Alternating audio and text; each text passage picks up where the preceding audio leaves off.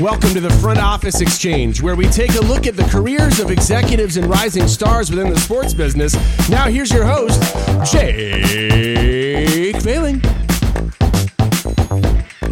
This is episode 10 of the Front Office Exchange podcast. We've got a special show today. We've got two guests instead of one. You'll hear from Jason Wilmoth and Will Baggett, both of whom are with IMG College. And, I thought since I talked to them about the same time, they're with the same company. They're both rising stars in the industry, although they are at different points in their careers. I thought it would be a unique opportunity to put them together into one dual episode.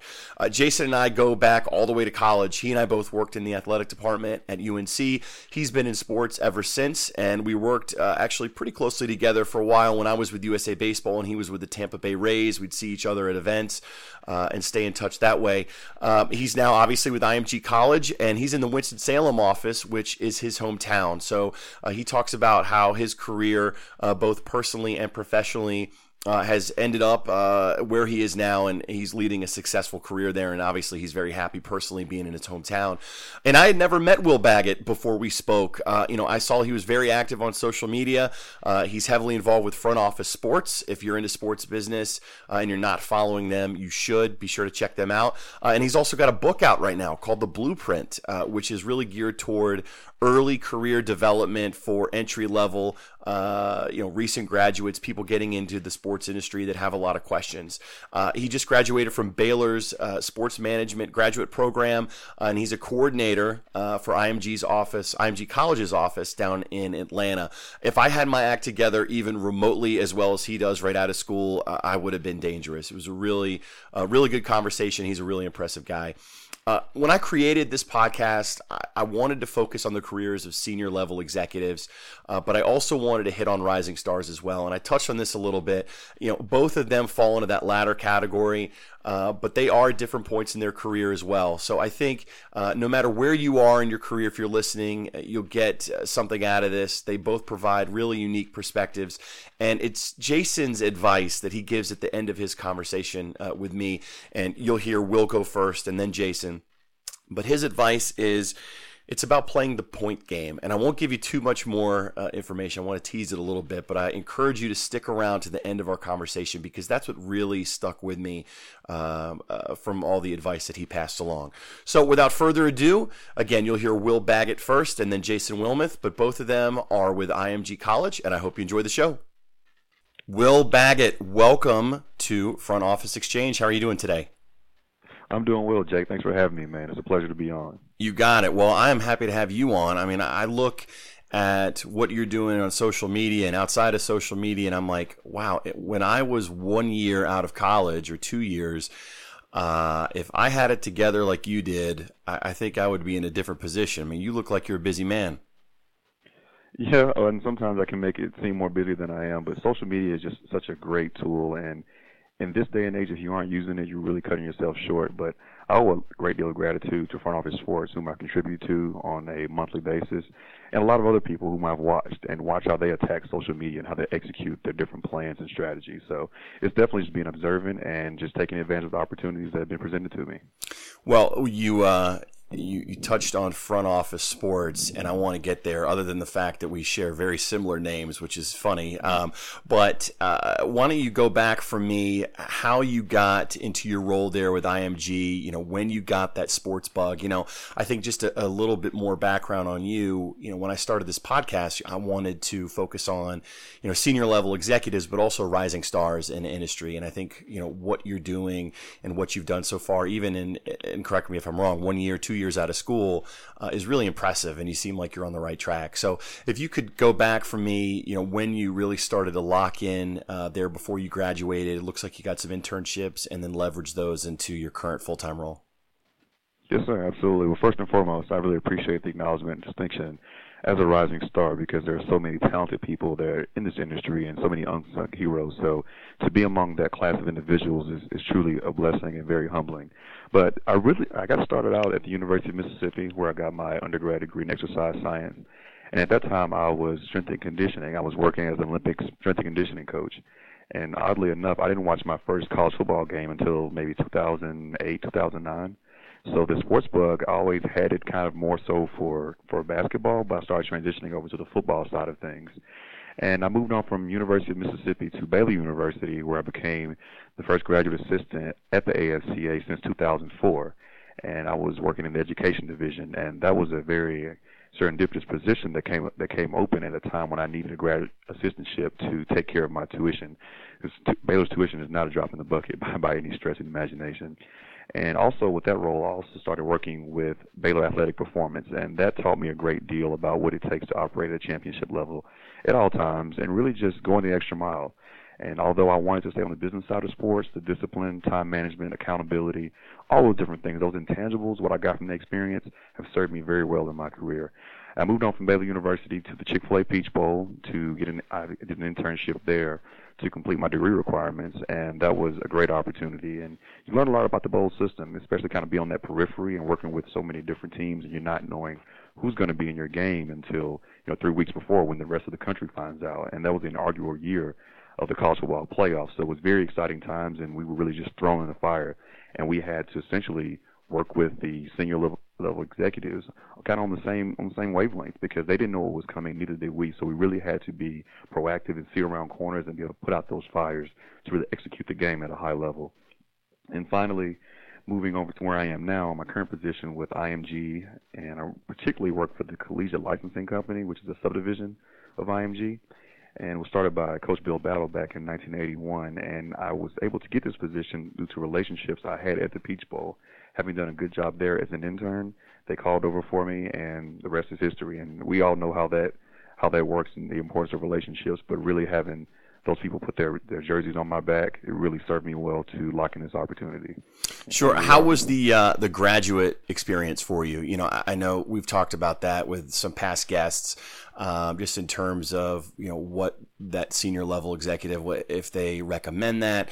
I went through that program. I got about halfway through before my wife and I moved to North Carolina, but at NYU, and even in the 2 years that I was there, I built a pretty special network. So, was that a plan for you all along? And either way, what value did you gain from that? Sure. The graduate experience for me, I wouldn't trade it for anything in the world, and it really helped me get ahead of the curve, because professionally there were some things I just did not know and did not understand, and I really required the assistance of a mentor to get to where I needed to be on those fronts.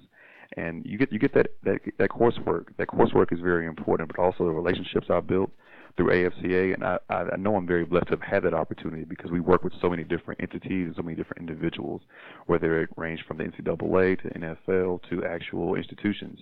And having an opportunity to be around FBS head coaches and sitting in on meetings, that was an invaluable experience, and I picked up a lot of relationships from there. So if someone is contemplating going through a graduate program, I would look at the options, because you could obviously go into the workforce and start gaining that requisite experience, and it's very important. However, if you can get paid for, like I was able to do and so many other people do, then I would highly recommend it, because you're getting that pertinent work experience at the same time as an advanced degree. And in this day and age, a master's degree is quickly becoming something like a bachelor's. So you definitely want to increase your knowledge base as best you can. And also did a lot of research there. So just learning and that experiential knowledge on multiple fronts and having it in different areas is what helped me. And also started the Sport Management Association at Baylor to help other students get involved and learn about what was in sports and what was available to them in that Central Texas area. Right. So you've got that network in your back pocket.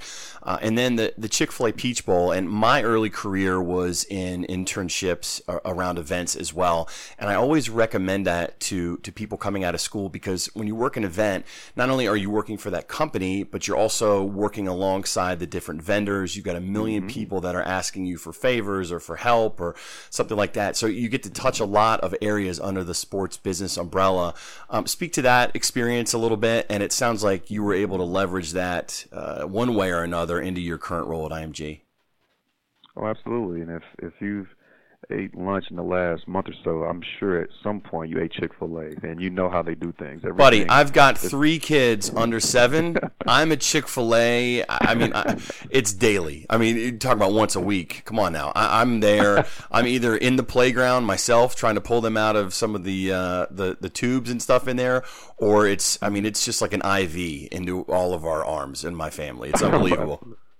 I can understand that, and I have some friends over at Chick-fil-A that will be very, very pleased to hear that, so I'll be sure to share that with them. Did I just get free Chick-fil-A out of this? I can neither confirm nor deny. Okay, all right. I won't hold you to it, Will. We'll talk offline, and I'll be sure to let you know. All right, appreciate it. But yeah, it was a great experience working with Chick-fil-A particularly, and obviously there were a lot of other vendors and people that serve to make the Peach Bowl what it is. But then particularly, everyone knows that they do everything at a first-class level. From when you walk into a Chick-fil-A, no matter if you're in Mississippi or up to the Midwest or in Northeast, there's consistency. And having the benefit of having them here in Atlanta and coming into our offices on a regular basis to explain their strategies and their approaches and how they really just get that first-class service and how it's consistent across the board, that was invaluable. And we took a lot of those principles and we use them in our approach to really improve the fan experience. And working with those people was just great. And I still maintain relationships with them when I go back and volunteer for the Chick-fil-A Peach Bowl. And I always kind of make my way up to the volunteer room and make sure I get a few sandwiches to kind of, bring back the nostalgia of working for the bowl. So it was awesome. And that's all it is, right? Just the nostalgia. It's not that's it. The spicy chicken. All right. I'm a huge fan in case that order does come through. All right. So you had a great experience there, and now you're at IMG. You touched on that a little bit. How's agency life? That's a large firm, like you said, a lot of acquisitions. They've got offices all over the country. So I'm sure they're, for someone like you who may be more open to, relocation, upward mobility, things like that. What opportunities are there for you, and how's your experience been? Yeah, very good. So the agency experience has been very different. And coming from a football operations background, largely with the AFCA and also the Chick-fil-A Peach Bowl, this was a new endeavor, and it was something that I found that was interesting. And I wanted to diversify my experience a little bit to make myself a more marketable candidate for upward mobilities, such as you mentioned. But here with a company such as IMG, the good thing about it is it's a huge conglomerate of a lot of different functions and opportunities and services they provide. Here with the licensing agency, it's really a niche business, and really getting in and experiencing the learning curve was something that was humbling to me, because you see this completely new revenue stream or this service that serves as a good bottom line factor to a lot of universities, and you understand how it begins to work. But largely, working with IMG in general, you have opportunities to become an account executive or general manager. And we're owned by Wilmoth Endeavor, which is a huge talent agency in California. So you think about those opportunities. So just being in this network internally and doing your job at a high level will open up many, many doors if you obviously build those relationships and take care of what's entrusted to you at this time. So I feel extremely, extremely blessed to be in this position now, and I'm looking forward to continuing my tenure here and meeting more great people throughout the company. Yeah, so educate me a little bit. I think I told you before we started recording that I'm combining this episode with my interview with Jason Wilmoth, who is, I know, with IMG College as well. I know you're on the licensing side. So he's in Winston-Salem, North Carolina. You're in the Atlanta area. How do your offices work together, or maybe they don't? Just to give people listening maybe a peek inside what's it like for a large agency and how the different offices communicate. Absolutely. So, as I mentioned, WME, Wilmoth Endeavor, is based in California. They're the head honchos. And then we have IMG Global, which is based in New York. And then we have IMG College, which is in Winston-Salem. And then we have this branch of CLC here in Atlanta. So obviously we fall under the IMG College division. And that's, in my purview, that's largely where it kind of begins and ends, us being under this umbrella. But we do have those resources at our disposal to work with a lot of different brands. And the good thing about it is that you have kind of the MMR side, the multimedia rights side, and we're sometimes able to leverage those multimedia rights and those partnerships to say, hey, let us represent you on the licensing side as well. So it doesn't seem as a la carte as it could be with some other agencies. So that's a really good thing to help leverage. So when those guys at IMG College in Winston-Salem, and even in our offices here, because we have some representatives here, when they're doing a great job on the MMR side and they're renewing partners, that makes it a lot easier for us to come in on the licensing side and say, hey, let's also pick up this business as well, and then you have consistency across the board instead of dealing it out to a number of different agencies and having to work with so many different people. So that consistency and that internal support and largely internal competition, it serves to all make us better. Sure. All right, so that's your 9 to 5 or your 8 to 7, or I'm sure your hours are crazier than 9 to 5. But all right, now let's talk about the side hustles. Now, most people may have one. I mean, you've got a couple going on here. So let's start first with Front Office Sports, which great name. I love the name. No, it's funny. I started the podcast, and then as I kept doing my homework, I said, wow, these guys really have a good thing going on. Similar name. I guess that can't hurt me as I try to get this off the ground. But, love what you do over there. So one quick kind of high point notes on what Front Office Sports is and what your role is there. Absolutely. So Front Office Sports, it began with some students at the University of Miami. And they had a vision for helping young professionals in the sports industry. And it has grown into a much larger platform now. We've increased our verticals, and we've obviously got some sponsors in now, and we've turned into more of a kind of digital, more kind of all-encompassing publishing platform for young professionals and even tenured professionals in this business. So we've been fortunate to see our reach grow over time. But my role is I'm an entry-level development contributor. I'm all about the young professionals and really getting them up to speed because I had a lot of assistance, a lot of help getting started in my career, so I want to make sure to pass along that information. So I contribute on a monthly basis, and I did a Snapchat takeover for the Chick-fil-A kickoff game and got a great response from that. And that was my first time ever using Snapchat, but people said they couldn't tell, so I was very, very pleased to hear that. But that's kind of my high-level involvement. We're a team of about 20, and we just have outstanding people across the country. And the funny thing about it is none of us have really ever met in person, aside from maybe 2 or 3 of us. In IRL, in real life. Yeah, right. Yeah, right. Yeah, in real life. You always. Right. It's amazing. I did another podcast when I lived in Raleigh that was not sports related, but I remember we brought on a guest who was invited by my co-host, and the guest walked in and they shook hands. He's like, "Oh, it's great to meet you. Great to find." I'm like, "What?" So it just goes to show that again, social media can help you build relationships, almost just as well as face to face. So yeah, and that was one of my questions. It looks like for the most part, most of the contributors like yourself are in this kind of remote field-based role that they do on the side. Are there full-time employees for Front Office Sports? Not at this point, but that's the goal ultimately. Sure. To bring everybody on full-time, and we're led by an outstanding leader, CEO Adam White, who I believe is I think he may be a senior now in Miami. So that's been a learning experience, and you often see across college athletics where coaching staffs or in administration, we have a lot of people who are working for people younger than them. But what I've come to find, this is my first time doing it, is when you have somebody who's competent, who's invested in the people that they employ or that they brought on to help push the vision, then you forget about things like that and you just say, hey, this is just a great leader, and all the other stuff just goes out the window. So that's been my experience, and I couldn't be thankful to be working with or for any better people. Yeah, and just so people can, I'm sure people will go check it out. Is it frontofficesports.com?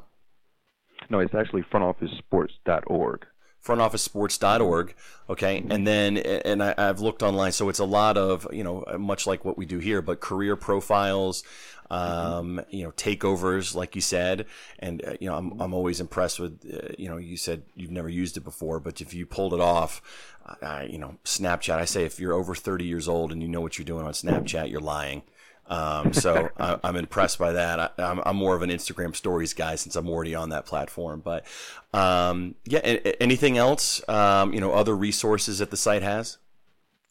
Yeah, absolutely. I mean, we have obviously the piece where we interview professionals, but we also have contributors who focus on the social media aspect, and they have the Social Media 7, which is one of my favorite parts of the content that goes up, and that's when they just profile who's doing it best around social media. And it's always interesting to see the different messaging that comes across. And over time, we have some more plans in place that we're going to extend, and there's going to be a kind of a slow, gradual release, but I'll let that kind of roll out on its own, and I'll just kind of keep that in the bag for now. But we're definitely looking to expand and grow. Good. All right, so that's Front Office Sports. Now, what is the blueprint? Mm-hmm. Yeah, the blueprint for a successful career, and the subtitle is a foundation for entry-level development, and it's consistent with everything else. And I started writing this back in 2014, actually, but I actually quit for a while, and I wasn't really just as vested in the project as I thought I would when I first started out. But what happened is I had a special English teacher in high school, and I told her I was going to work on a book, and she was really the first one who really got me trained in the art form of writing.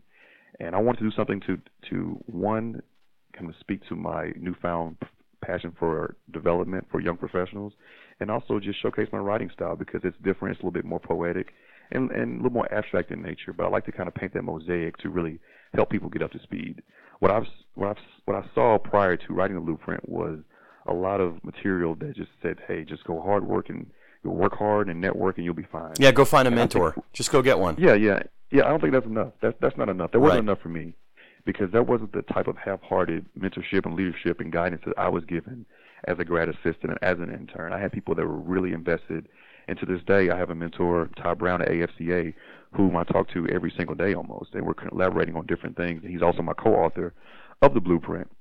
But I really wanted to do something to honor her, and she actually passed away in 2014, and I'd stopped writing the blueprint altogether, before then. But when she passed away, I said, you know what, I'll never let this happen again. I'll never let anything go down or let anybody down with a promise I made them.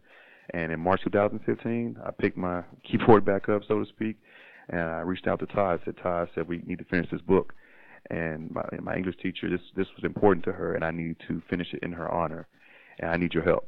And here we are today. So wow. That's really where it came from. It was a true dedication to her, but also a dedication to the people, my cohort, and the people that I hope get value from it. Wow, that's incredible. So how are you pushing the book? I mean, you've obviously indicated who it's marketed toward, but is this available on Amazon? I mean, do you use the Front Office Sports platform to help push it as well? Oh, absolutely. And the interesting thing about it, I guess I can give a little bit more on the structure of it, is it's a two-part approach.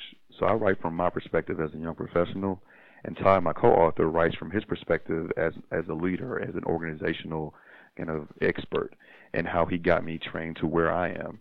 And there were some mistakes I made early on in my career that I even outlined in the blueprint. Because I wanted to make sure. Like what? What were some of those? Oh, okay, well, I'll tell you this one, and I'm almost embarrassed to tell it, but it's all about that process. So sure. The AFCA experience that changed the trajectory of my career almost never happened. Reason being is because I obviously got the nod for the position, but that wasn't all. It wasn't all butterflies and flowers. How that turned out. What really happened is I had an interview at the AFCA. It was kind of impromptu. They were thinking about opening up the assistantship. They weren't really sure about it. So I threw my name in the hat, had a great interview, and maybe about 3 weeks to a month go by, and I'm not hearing anything back. So I reached out to the program director, at Baylor Sport Management, and I said, hey, haven't heard anything from the AFCA. Any advice or any perspective, insight you can give on that? Well, he said, well, did you follow up? I said, follow what? I said, did you follow up with like a handwritten note or anything like that? I said, not exactly, but I'll get on that. And that just speaks to me not knowing. And if you don't know, you don't know, and I can't really stress that enough. But what I did beyond that is I literally scorched a piece of paper trying to get a handwritten note out to Ty, and hopefully he would accept it and not just, pretty much blacklist me altogether. Thankfully, he accepted it. But what I came to find is even though I got the nod for the AFCA graduate assistantship, it was too little too late. What really got me in the door was the fact that I had a mentor at Ole Miss. And Ty, in the summer that I was up for consideration for that assistantship, he went to a conference, and he saw a gentleman who had a lapel pin representing the Ole Miss logo on his sport coat. And he went up to him just randomly and said, hey, I got this guy. He said he just graduated from Ole Miss. He's looking to come into our organization. I don't know a whole lot about him. Do you have any insight? And he happened to approach my mentor, and he gave me a glowing recommendation, and that's what I found out got me my job. And I said, you know what, I'll never make that mistake again in terms of not taking care of my business on the follow-up front. But also it was good that I had fostered that relationship with my mentor so he could plug me, and that would overshadow the faux pas I had really messed up with. No, you just thoroughly embarrassed yourself on the podcast. Well, no, I'm kidding. I mean, that's great. Yeah, man, it's fine. No. I want to make it real. No, I love it. I mean, hey, my first real job with USA Baseball, and I wish this was a joke, but hey, like you said, I got the job. I misspelled my name on the resume. Oh, wow. Okay. Yeah. So, I mean, you want to talk about basic. So what happened was it was basically it's my fault, obviously, but it was just the byproduct of last minute poor planning. I pull up my resume on the computer and I was going to my USA Baseball interview. So I was typing usabaseball.com on the browser, and as both windows were popping up, the ALL in baseball, as I'm typing the URL, got onto my resume. So my resume, because the cursor starts with the name, right? So the resume read lowercase ALL, capital JAKE for my first name. So I passed my resume across the table to Paul Seiler, the CEO of USA Baseball, and he says, "So is the ALL silent in your name?" Oh my goodness. I mean, could you imagine? And at that point, I'm thinking, hey, no chance I get the job. And I said, well, this cannot possibly go any worse. So I pretty relaxed. And he laughed. And then I remember David Perkins, who was also one of the guests on there, stuck his head in. He said, hey, are we ready to go to lunch? And I said, and Paul said, I don't think Jake's very hungry. He misspelled his name on his resume. I mean, it was truly a disaster of epic proportions. But to this day, my nickname with those guys is All Jake. They call me All Jake. All Jake. Yeah, there you go. Yes, I'm saying. You can spin it. It's all about Jake, right? Well, that's what I say. That's how I spin it. But at the time, it was definitely not all about me. So, okay. So clearly you're busy with IMG. You're busy with front office sports. You've got the book. You are so far ahead of, I know, where I was. And I think that you're in a position in your career where a lot of people who are just coming out of school can look at you as someone to aspire to earlier in their career that's got it figured out. And I think it's admirable what you're doing for those young professionals who, have a lot of questions. How do I get myself out there? How do I, leverage internships and turn them into full-time jobs and things like that? So, I applaud what you're doing. I applaud you and your colleagues there at Front Office Sports. It's a great site, great social media channels that I encourage people to check out. And, as we wrap this up, I wonder if there's anything you'd want to share, any advice, any authors or social media channels. You talk about who's doing it best in social media earlier. Any recommendations, things for the listeners to check out? Yeah, absolutely. And, granted, I want to make a shameless plug to definitely check out my book, The Blueprint for a Successful Career. And you can obviously get that on Amazon if you just type it in as is. And we also have a website that I'll be willing to share as well. But it all comes down to just being a good person and treating people right. When I was coaching with Baylor Athletic Performance, it was instilled and it was really etched into my brain and psyche to become the number one in the nation at something. And no matter what you're doing, you want to approach that current opportunity with unparalleled vigor, and you want to set the bar out of reach. And that's what I'm seeking to do. At the same time, I want to help other people. That's what it's all about. And I just want to just kind of tell people to keep the faith and understand that it is a process. But if you got into this for the right reasons, then it will go by very smoothly, and just continue to work at a high level. And I'm always open to help. I'm not hard to find on any social media channels, and so just continue doing a great job, and let's really just uplift this industry. And it's important to a lot of people. It brings so many people from so many different backgrounds together in one setting for one purpose, and that's something that you can't really speak to in any other entity or organization. So that's why sports is so special, and we have a duty to make sure it's done the right way for the fans as well as for the professionals who want to carry on the torch. Will, I want to get up and run through a wall right now. I'm digging this. I'm digging. I like it. I'm sure the people that work around you love it too. It's infectious. So where can people find you on social media? It sounds like Snapchat was maybe a one and done, or did that give you the confidence to get on there more regularly? I am on Snapchat, but I'm only on there to follow other people when they have interesting things going on. Sure. I do not have anything uploaded, but maybe in the future. I see the value in it, but when I do another takeover, I'll get back on. But until then, you cannot find me on Snapchat, but you can find me on Twitter at W_BAGGS, and that's just W_Bags. And I'm also on LinkedIn at Will Baggett, and also you can find me on Facebook at Will Baggett. So any channels that you want to connect with me on, I'm happy to speak with anyone who's willing to reach out. And what's that Blueprint address you mentioned, the web address? Absolutely. It's theblueprint.career. It's THE blueprint.career, and it's just a link straight to Amazon, and it has a little bit of information about the book itself. And I'm happy to speak with anyone if they have any particular questions about the scope and the focus of it. And we had Bill Curry. He was fortunate. He was actually gracious enough to do our foreword, and Grant Taft, the former executive director at the American Football Coaches Association, he wrote our afterwards. So definitely some firepower from some selfless individuals who really helped us out with this effort. Well, there you have it. All right, pick it up. Theblueprint.career. Will, thank you so much for joining us. Again, I thanked you for all the different ways that you're helping both young professionals and people like me who have been in the industry for more than 10 years. So congrats, keep up the good work, and hopefully our paths cross again soon. Well, Jay, thanks so much. My first ever podcast, outstanding experience. Keep up the great work, and I love what you're doing at Front Office Exchange. Thank you. Thanks, man, and keep crushing it, and bring me that Chick-fil-A whenever you get a chance. Thanks. Yes, sir. I got you. All right, man.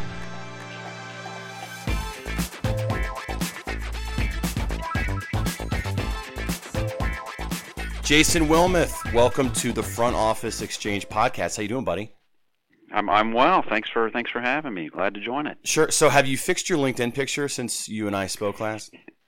No, you see, I heard that's kind of the new thing, is like to do the half face thing. I was going for something artistic there, and I felt good about it. Right. It looks like you truly are on like the edge of the earth, between the water behind you and an eighth of your face being cut off. I mean, it's pretty impressive.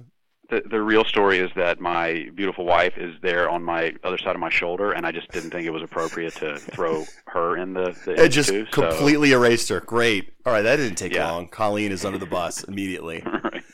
No, well, hey, seriously, I appreciate you coming on. Obviously, you and I go way back, as I explained to our listeners on the front end. But why don't you start by telling us what your current role is now there at IMG, what your responsibilities are, and then we'll kind of walk backwards from there.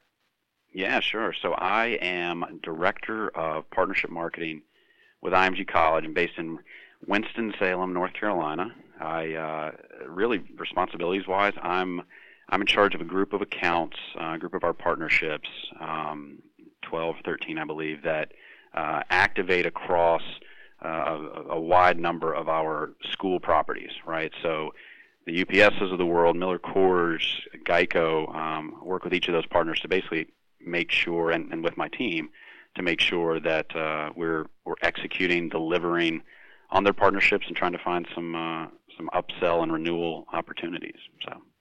And how long have you been in that role? I just passed my 5-year mark. Wow. Yeah. Is it good to be home for those? Obviously, I'm assuming most people that are listening don't know. You are from the area. And again, we'll talk about how you ended up back there. But what's it been like, I guess, personally and professionally, to be back in an area in a role where you're thriving? It's great, and yeah, clearly thriving. It's awesome personally. I mean, having grown up here, my wife and I are actually from here, but getting back into a role and with a company that's been really rewarding has been fantastic. And then just again, personally, being able to have family and friends here. I got a lot of deep roots here. I remember, I think my first week back, I was having lunch with some coworkers of mine, and I look out, and I think I saw one of my uncles walk by. 10 minutes later, one of my childhood teachers. It was funny. So you're the mayor. Yeah, kind of. Yeah. So when you hear about these big agencies, you think of the big cities. New York obviously comes to mind. I know you guys have an office in Atlanta and other cities as well. Why Winston-Salem for that office? And do you think that you get more or less interest from people looking for jobs again, whether they're right out of school or at a turning point in their career, because of the quality of life there, the very low cost of living comparatively? Yeah, no, really, really good question. I guess the first one, the why Winston-Salem, the company was started back in it was 92 under the name ISP Sports when Ben Sutton started it coming out of Wake Forest. That Wake was our first client, but Ben being here in Winston, Wake being here in Winston, it just made sense. And so over the years when we were acquired by IMG and then by WME a few years ago, there was just so much infrastructure here, whether it was the audio setup that we have and all the studios where we broadcast various football, basketball, baseball games throughout the year, but then also our staff. I mean, we have probably 150, 200 or so staff here in Winston. Wow. And so it's and we've the part of the town that we're in too. We're kind of an anchor in a revitalized area, which is really, really cool. So long story short, a lot of roots there. But the second part of your question, yeah, I mean, Winston, it's a little different, right? Like you don't typically hear good-sized agencies like ours based in cities this relatively small. No airport. Obviously it's close to Greensboro and Charlotte, but really unique spot. Yeah, totally. And it's the cool thing though is that we're tethered to, we, like you mentioned, we've got an office in Atlanta, a sizable office down there. We've got a main office up in New York that our group that I'm a part of is tied closely to. So a lot of our coworkers are up there, but then, with all of the different school properties that we have, we're spread out across the country, in markets like Lincoln and Pullman and others. So we're really not just, even though the base of IMG College is here in Winston-Salem, it's, again, we have coverage across the country, which is great. Yeah. I'm not going to dare ask you what an average day is like for you. That question's impossible, but let's talk about average month. How much are you traveling? How much are you at events? Do you spend most of the time on the phone with these clients, with the universities? What does a typical month look like? Yeah, it really depends on the time of year. I mean, right now, probably for us, you get into starting July, really up through February, March, through when the basketball season's wrapping up. That's kind of our busiest time of year. Definitely in the fall around football, but a typical month it varies. I mean, we travel. There's a need depending on which partners we work with. There's a need potentially to be at various games where sponsors are activating, where they have some type of big display or hospitality event for their customers, or sometimes, the key decision maker is going to be out and we want to have a little, FaceTime and some interaction there. So that's kind of one bucket of where there's a need for us to travel. And then on the other side, we pretty regularly go and meet in person with our clients in their offices. So, whether that's strategic planning or recaps or, just checking in if we happen to be in town with someone else, there's a little bit of that. So I'd say over the course of the fall, any given year, I'm probably making, 3 or 4 trips to games and probably about the same to clients' offices for meetings. So interesting. So now let's walk it all the way back. Obviously, you got your start in sports business, sports media, broadcasting, all that at Carolina. You and I worked with the play-by-play and color commentary group there, Mick and Woody at UNC. And then from there, you've consistently stayed in sports, but the road has been winding.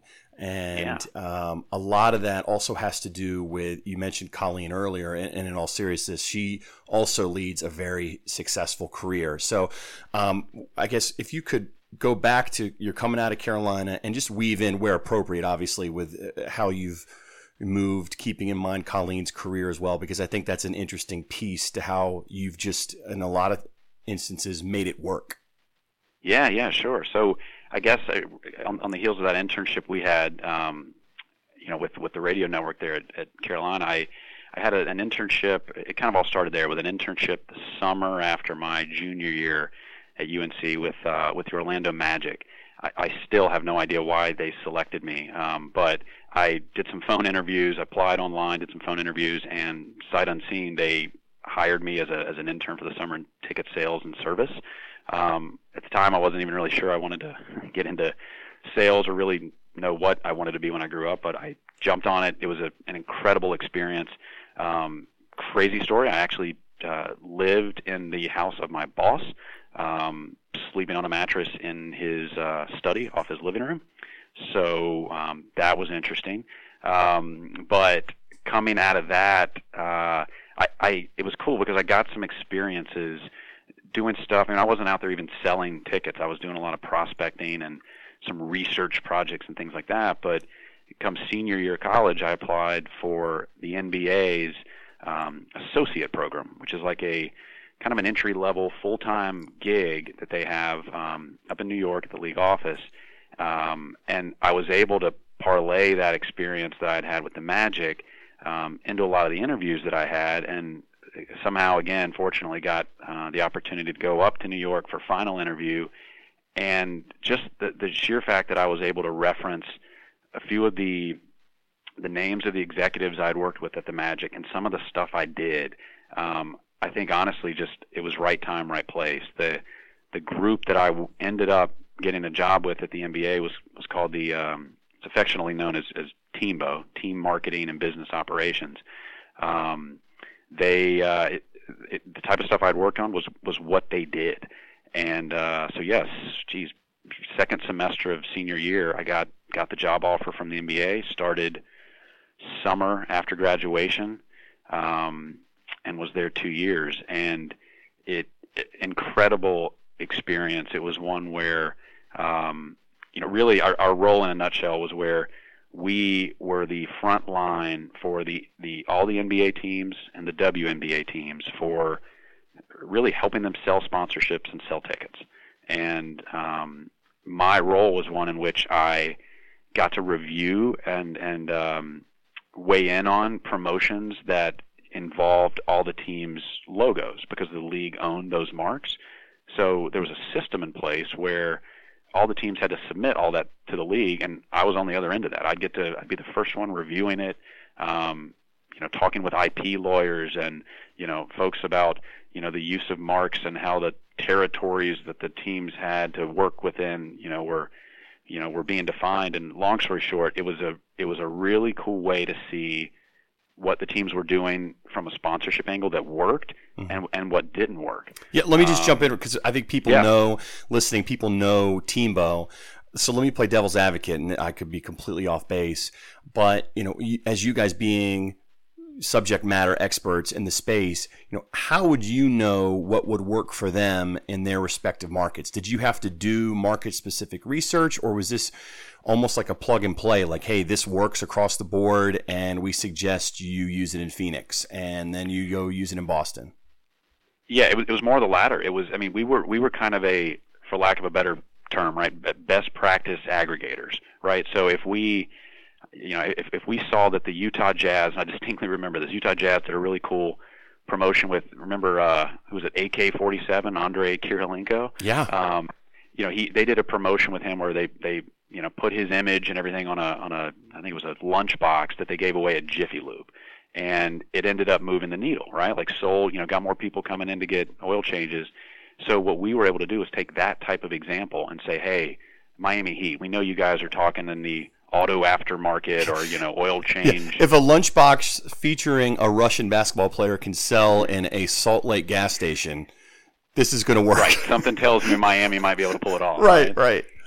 Yeah. So that's the type of stuff that we did, and we, whether it was through, I think it was weekly newsletters where we would collect all those best practices, and not just like, hey, this is a really cool promotion that so and so did, but we would work with the teams to get results and say, hey, what were the number of services sold, or the number of items moved, the traffic increases. So hard, tangible numbers like that were able to make it helpful for other teams to say, hey, prospect X, this has worked elsewhere. Give it a shot. We can do it here too. So, and just because I know a little bit about the personal, knowing both you and Colleen, so here you are in New York, you're doing extremely well. I know I went up and visited you once or twice. Then you're faced with a decision, correct? That was when you had to look at Florida because Colleen was looking at Florida as well. Yeah. So when we both came out at the same time, Carolina, I was in New York. She was actually in D.C.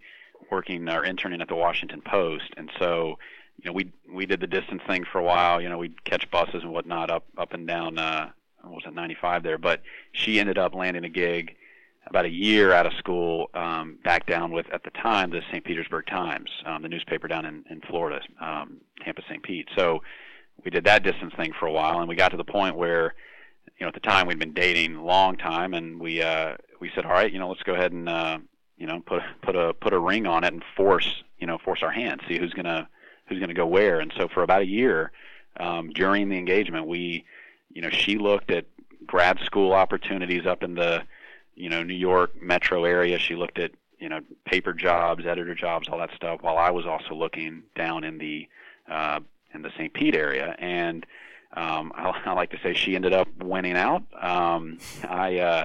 I hadn't found anything. She couldn't find anything up there.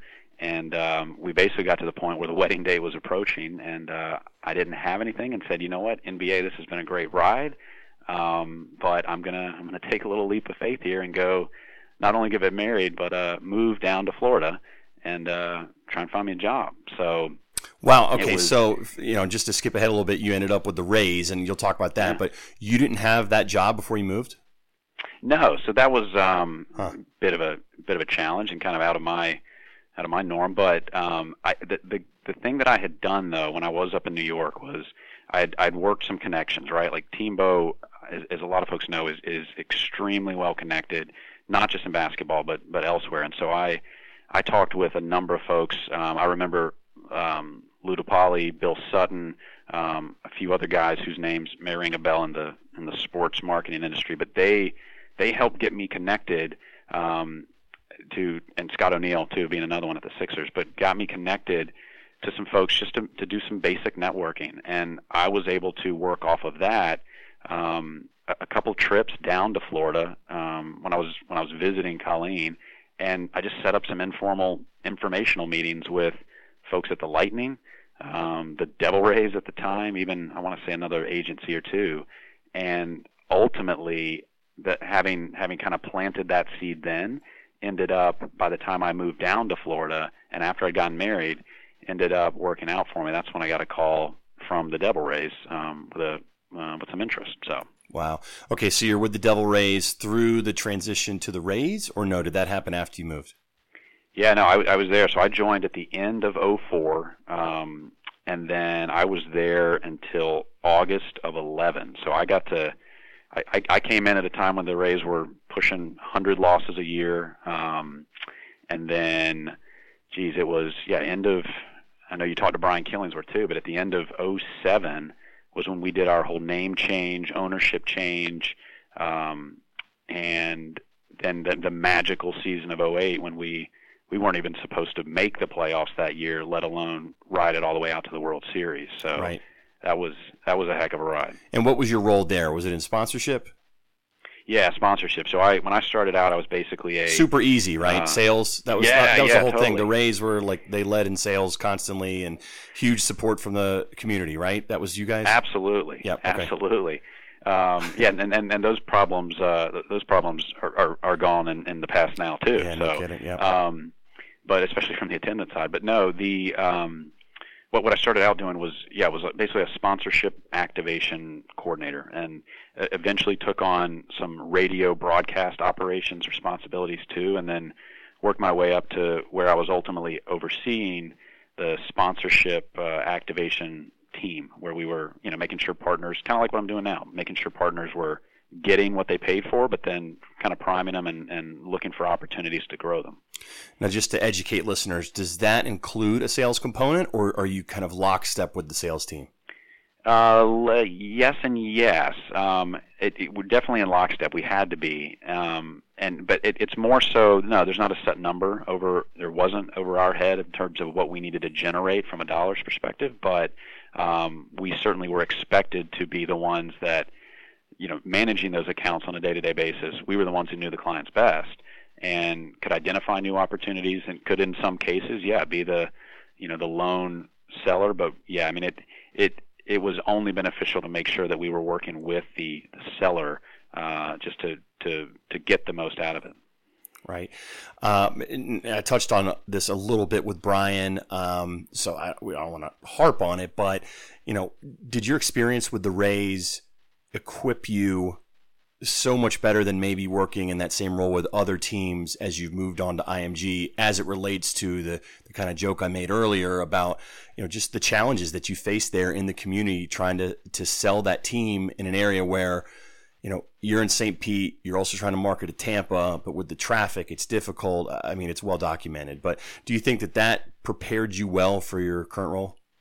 Yeah, and no, really good question. I think it did. It's funny at the time you don't really appreciate that, but we had a lot of loyal partners down there, right? We had folks who had the Tropicanas and the Pepsis of the world, and had signed up from day one when the team started, and yeah, I mean they saw some rough times, but at the same time they also saw value in it. And one of our responsibilities was to help make sure they understood that they could still reach and get in front of eyeballs, right? And that they could still get loyal fans in the market to come out to their retail locations and purchase their products and services. So, yeah, I mean, I think when that big windfall hit in the season of end of 2007 and really 2008, those partners and even some of the new ones who were able to jump on the bandwagon, it was great to have been a part of kind of ushering them through the tough times, but then also it's like, hey guys, now you're going to get rewarded for having stuck through this. And, fans, right, recognize that there's equity in having seen you for a while. And now it's like, oh man, I want to, these guys are cool to be associated with. Yeah. So you've had quite the range of experience. You've got the New York experience, NBA, team level, both baseball and basketball. Just curious, big picture, do you cross paths with any of those former colleagues or people that you worked with now at IMG? Just wondering how small the sports world is. It's ridiculously small. It's everybody says that, oh, who you know. It's you need to make sure you network and you don't want to burn a bridge. But I've lost track of where all I've got so many of those connections, right? I mean, whether it's folks still in that market at other teams, certainly still a lot of contacts there at the Rays, but I've got a number of my buddies that I had down there, my coworkers that I had who are in prominent, executive positions right across Major League Baseball, NBA. It's funny, the guy that hired me, the guy that called me when I just moved down there without a job, the guy that called me after I had 6 months prior had an informational interview with him. Guy ended up hiring me, and now he's a colleague of mine here at IMG. Works out of the Midwest, overseeing sales of a number of school properties. So kind of definitely small world. Right. It's all sort of worked out. You're back home. You're in a great gig. Would you have done anything differently? Do you wish you would have stayed in New York a little longer, or even had gone at all? Just curious if there were any points as you look back and said, you know what, I wish I would have handled this differently, made a different decision. No, I don't. I'm not. I like to think I'm one that doesn't really have regrets. I mean, maybe other than not trying out for the PGA and trying to get my card. Oh, come on now. But yeah, no. I mean, I'm kind of I'm a firm believer in everything happens for a reason, right? Like I like that. I jumped out on a limb a little bit and spent 2 years up in New York and.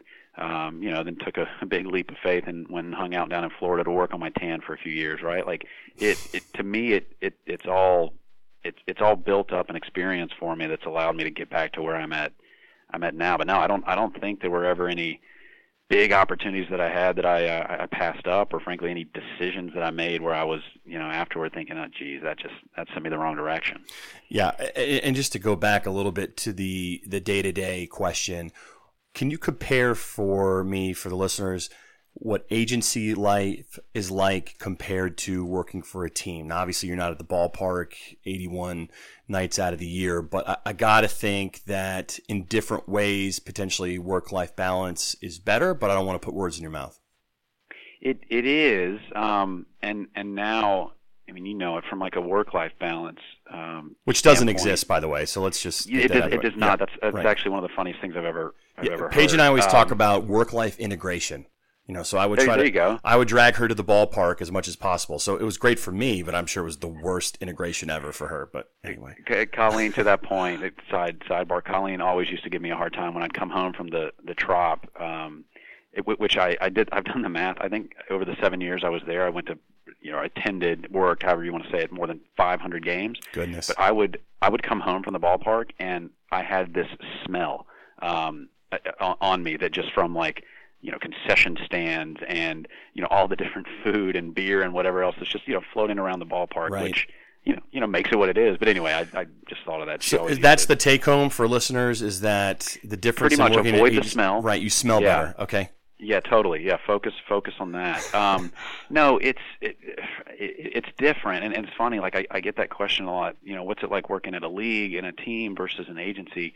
To me, IMG is actually, at least in the role I'm in, is almost more similar to working at the league, working at the NBA, where than it is a traditional agency. And it's because in both spots we're kind of in the corporate headquarters where all of our tentacles, all of our arms out there working with the different, whether it's teams, whether it's school properties, we're doing it centrally and kind of having to operate remotely and trusting and working through our boots on the ground, right? Right. Whereas at the team, you are the boots on the ground. You're the one controlling, how everything works. There are fewer approvals you've got to get. There's fewer mandates and guidelines from the league, but you're also living and breathing and supporting one product on a day-to-day basis. So that, to me, that's the biggest difference. I mean, we at IMG we certainly still have what you would consider traditional agency roles, right? Where, there's a little bit of strategy, there's a little bit of, execution metrics, right? Like a lot of those buzzwords still come into it, but it's certainly more so of a kind of a 30,000 foot view while we work through other resources we have. Got it. So what is next for you now? You can be career IMG, definitely, but just, I guess, take a step back. Doesn't necessarily need to be Jason Wilmoth, but let's just say somebody in a position like yours within IMG. What have you seen over the last 5 years? Do you see some of your peers and other offices going on to bigger roles with teams, with leagues, with brands, or is IMG trying to build, just like every company? This is a dumb question, but do you see not a lot of turnover within IMG?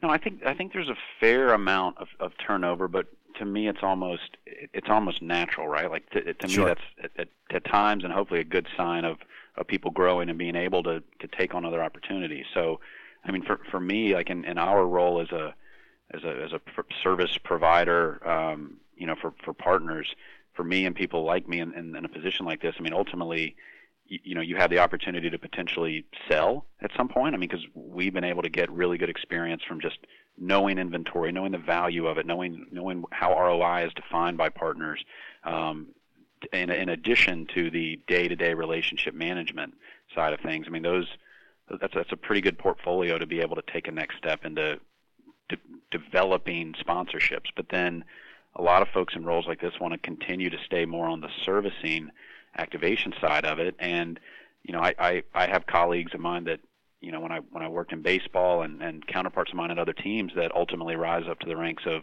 VP or director of client service for a team or for a league, and that even stretches into traditional ad agencies. I know and have worked with folks that take their sports background and apply it to that and go after an ad agency where you're working on a number of accounts and you're that strategy person, right? Like you're the one that's in charge of managing the account, but also taking ideas to the client around how they can best execute their partnership and platform. So the thing I like about it is that there's a lot of different opportunities, right? It's not just a scripted, okay, here's what you do for 2 years and then 3 years and then that's it. It opens the door, and then even here at WME IMG, there's a lot more than just college. So I like that we're able to touch some of that stuff and get exposed to it, and then potentially consider that for a next step. Right. Now let's flip it around.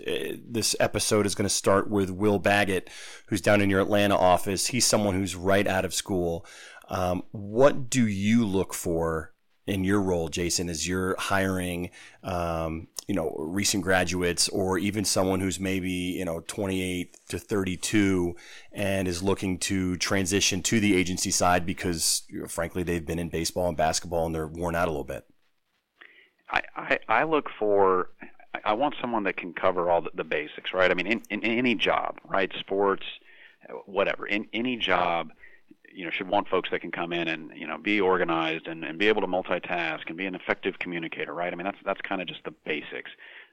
What I tell a lot of folks that I interview is, the ideal person that's going to come in and get this job is someone who is going to have all that, who's going to do it with a smile, but who's also going to raise the bar for other folks that they work with, right? Like I want someone to come in and just start hitting the ground running and throwing out ideas and really questioning why things are done the way that they are, so that their peers are kind of raising their eyebrows thinking, you know what, I need to step up my game. And I know that's really big picture. It's not too specific, but if you hire someone who's going to do that, you're ultimately going to make the rest of the team better. And again, you're gonna be moving everybody in the right direction. So, you want all that normal stuff, right? But at the same time, you can go get anybody on the corner and come in and teach them how to execute and how to go find the answers. But what you can't teach is, are things like that, the intangibles, the things that are going to make people stand out. Right. So when I gave you a little bit of prep for this, as we wrap up here, when I gave you prep, you warned me that you don't read, you don't do social media, you don't do any of that, so I can't ask you any of those questions. I've never had someone vet my questions harder, Jason, to be completely honest. It depends on how you define reading. I mean, I think I've memorized good night construction site. Oh my gosh, don't get me started. One fish, two fish. No, but in all seriousness, so, I know not everybody is all over social media and all these places, but you've learned, you've gained experience and advice somehow, whether that be mentors or your peers now. Along those lines, what do you kind of attribute your kind of continual professional growth outside of IMG to? I think it's a number of things. Yeah, I mean, I've had a lot of good mentors along the way. I mean, bosses and coworkers of mine that have given me, have empowered me, have given me some rope to run with, have allowed me to make some mistakes, have allowed me to take on some ownership of stuff when maybe I wasn't quite ready, but I feel like that's allowed me to get where I'm at. I think one piece of advice that I got from a former boss of mine, it was kind of cool. I mean, you and I are the same way. Like, we're competitive by nature, and this really, hit home. But he said, in your professional career, even outside of that, right? Whenever you're just interacting and communicating with folks, play the point game. So, in other words, try and score points with someone when you follow up with them proactively, right? So if you're having a conversation and your boss or a peer of yours asks you to do something, or delegates or assigns something to you, you score a point when you follow back up before they have to check with you, right? You score a point by being proactive and keeping things moving. They score a point when they beat you to it, and they have to ask you what the status is of something, or they have to follow back up with you on something before they've heard from you. And the goal of the game is win, right? Like, don't let them score points. And it sounds kind of silly, but if you think about it, it's really applicable to what we do in just business in general, right? Like, you want to be that guy, that girl that's proactive and keeping things moving and not having to have people follow up with you. And if you are, you're going to be more efficient, you're going to be more effective in how you communicate, and just ultimately getting things done. So that's always something that stuck with me, and something I certainly share with folks, on my team. That is really good stuff. Is the person that gave you that advice Malcolm Gladwell? I feel like that's like one of those super simple things that all of a sudden becomes a book. I mean, that's great. he very well may have gotten it from there. He was the type of guy that was big into reading those types of things. So I definitely got to give him credit for that. Wow, very cool. Okay, so I know you're a golfer, so this question will work for you, but I'm not going to let you choose any Tar Heels. So that includes Michael Jordan, because everybody keeps leaning on him. But say you're going out to golf and you could pick 3 people to round out a foursome. I'll add this. 1, where do you want to play? Just curious if you've got a favorite course. And then 2, who would those 3 people be, whether they're athletes or executives, your peers, people that you've worked with, but in the sports world, who would they be? Wow. You took one off the Carolina. That's too easy at this point. Yeah. I know. And it wouldn't have been Jordan, by the way. I would say, and I'm going to take the easy route because, as you said, I'm a big golfer and I love it, especially with the Ryder Cup going on right now. It's top of mind. Right. I would definitely say Jack Nicklaus. To me, greatest of all time. I mean, Tiger's right there underneath him in his heyday, but I still think Jack's got it. I'd say Bubba Watson. He and I, I'll just say, have a lot in common. And geez, I'll let you off the hook, Colleen. Yeah, well, obviously. I mean, we'll go with that one. Just right, there you go. All right, so you went all golf. You went safe. No, but that's good. And then just in terms of events, I mean, now you see a lot of great college events. You've been involved with the playoff runs with the Rays and NBA. Do you have a favorite event or a couple favorite events or venues or things like that just have been memorable for you over the years? Yeah, I didn't answer the other question you asked earlier. Where would I play? It would be Augusta, and I guess good segue to this question. That I was fortunate enough to go a few years ago on the Saturday to the Masters, and by far the most incredible sporting event that I've ever been to. Best sporting experience ever.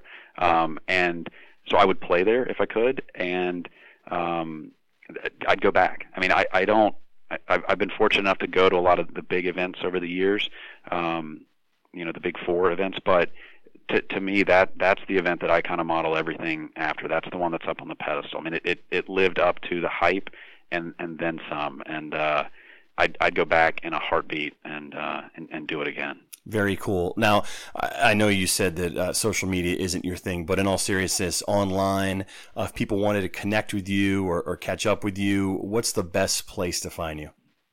LinkedIn. I mean, if my image there, my photo there doesn't Edge of the really, Earth, Wilmoth, got it. Okay. Yeah.